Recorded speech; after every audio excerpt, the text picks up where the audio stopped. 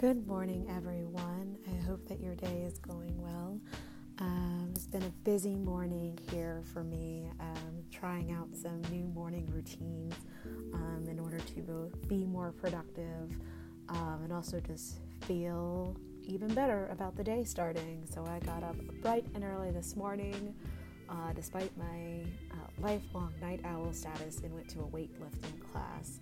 It was really great because I left in there feeling like I'm ready to basically kick everyone's ass because I can deadlift 95 pounds. But as I digress, what I really wanted to come on and chat about is, of course, I've been doing all of these little mini podcasts focused on different heuristics, basically, that we all use throughout our lives, and really trying to apply them to lessons of entrepreneurship.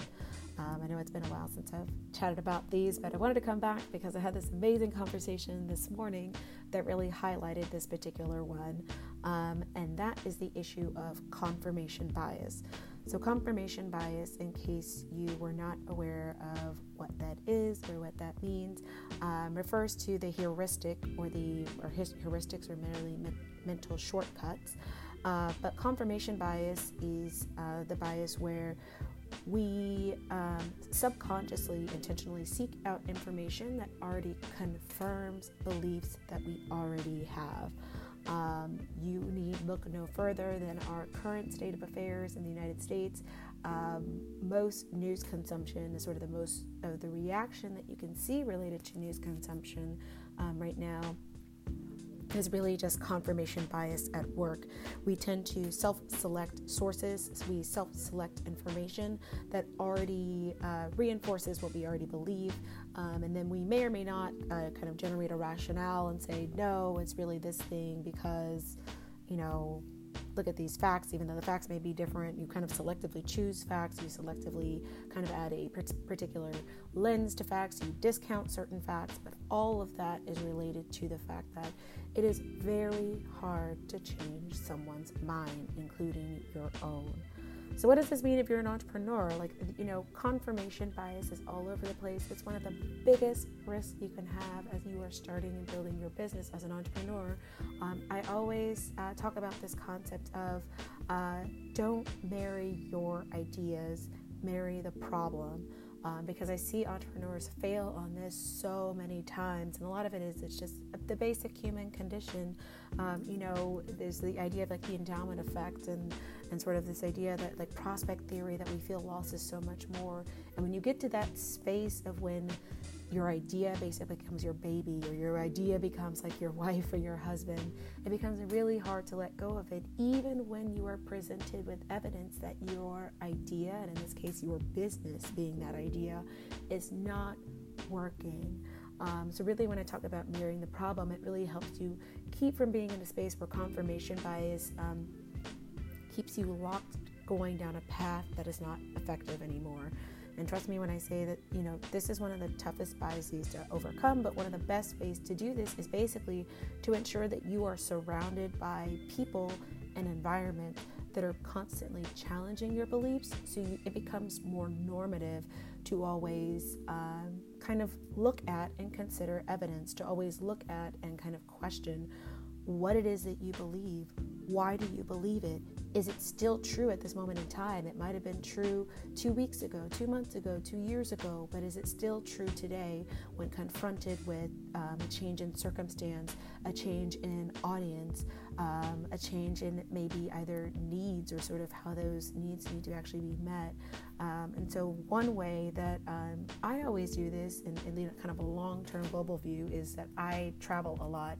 And part of the reason I bring this up in the conversation I had this morning, I was connecting with another venture capitalist, and we both were talking about how, funnily enough, we both went to the same college. We're both from Texas, and being out in the Bay Area, it's amazing for being surrounded by all these amazingly brilliant, innovative people who are constantly kind of challenging the way that the world is set up. But kind of underneath that is, yes, they are challenging how the way the world runs, the way the world kind of understands itself, which is so incredibly compelling and inspiring and a really great energy to be around. But they're also kind of challenging it along some very similar dimensions in a certain way, and that's largely through tech. Most of my friends work in tech. Probably everyone, like a lot of my neighbors, work in tech. A lot of the city, when you kind of look at activities and kind of who's in the media and things like that, are all related to tech in San Francisco. And so it kind of becomes, slightly, what's called either kind of like an echo chamber, kind of navel gazing, in that, yes, the world needs to be changed. There are some things that are profoundly wrong, obviously, with what's going on around us. But the navel gazing part comes in when there are definitely people here in the Bay Area that think that, yes, the world needs to be changed, and the only way to do that is through technology. And that would be, for me, the case in point of confirmation bias at work. It's simply because you've seen tech be able to affect changes that now tech kind of becomes this hammer in search of a nail. It becomes this panacea, this sort of cure for all that ails us, when really it's a tool in the toolkit that is making our world a better place. So where I brought this up is kind of like I was telling this person who I was speaking with, I was like, it's so refreshing having this conversation, because sometimes I find myself looking around when I kind of feel that discordance, because I try to put myself in a place where I'm surrounded by different voices, surrounded by different experiences, different environments, so that I do get in that space. I'm always questioning, and therefore I'm always learning. And so when I see or hear people who kind of, espouse that attitude of tech is going to solve everything, or they kind of get to that space of confirmation bias, and I can really see it, there's always a brief second where I kind of feel odd, because I'm in the minority in those circumstances. When I kind of feel that discordance or that sort of weird tweak that's like, that doesn't sound right, that doesn't feel right. And so it was great talking to someone who's in the same field and comes from, of course, such a similar background personally, who felt the same way. So at the end of the day, what are things that you can do as an entrepreneur to disrupt confirmation bias? Because as part of the reason I wanted to do this series is that it's not to say that heuristics are bad. They help us be able to move through our days. It helps our brains be able to process all of the complex information and stimuli that we're facing. But at the end of the day, because they're shortcuts, they don't work for everything. So here are some of the ways that I disrupt my confirmation bias, and I've mentioned a few of them already. One, another thing that I always say, always be learning. A really great way to make sure that you don't have confirmation bias be normal rather than be in this position of questioning is that you always put yourself in a position where you're learning something. So depending on what your learning styles are, there's a lot of suggestions, although I've seen some research that says that there aren't multiple learning styles, but let's pretend for the sake of this that there are multiple learning styles. So there's a lot of different ways that you could be sure that you're always learning. One is auditory, which you're doing right now by listening to this podcast. Two, there's visual learning, so you can kind of look at imagery, video, and be able to see ways and learn about other things that you may not be aware of. There's kinesthetic or kind of tactile sort of learning, so being able to touch and feel what's going on. And then you can, there's of course a combination of kind of reading and writing.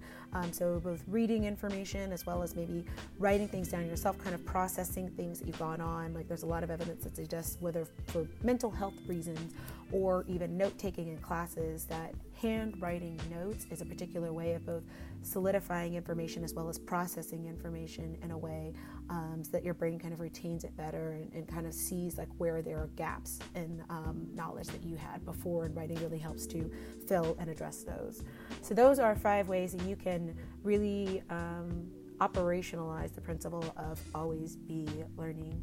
Secondly, in terms of confirmation bias, like I periodically like to go back and I read things that I have written down myself or have somehow kind of left notes to myself from the past, because I want to see, one, have I grown and have I changed from that point in time? And two, if there's reason for me to shift what I believed in at that point in time.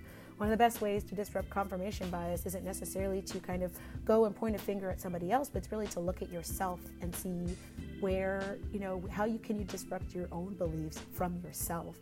And so that's something I like to do periodically. A lot of times I'll do this when I'm on long plane rides. I'll go back and look at, Evernotes that I've written to myself or other articles that I've written before and kind of think about like, where was I at my particular point in time in my life? Why was I writing about that particular theme? And I find that sort of seeing my own kind of communication and therefore my own thoughts is a really great way for me to, makes it more acceptable, basically, because none of us like to be in this position where we realize that we're wrong. And for me, at least, when I think about confirmation bias and trying to keep myself out of that space, is that when I hear it from myself, that's a great way of disrupting that.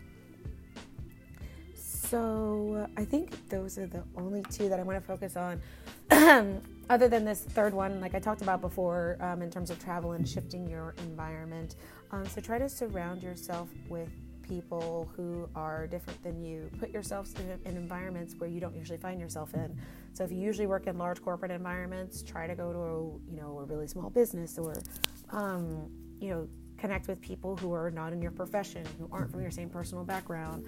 For me, it's like from folks who are from a different country, and really like watch and observe and just chat with people. For me, like that sort of environmental shift is a really great way of kind of disrupting what is normal, and starting to be present and attend to what is different about my surroundings, and kind of think about, how is that different from what I sort of see in the everyday and ignore or accept as normal.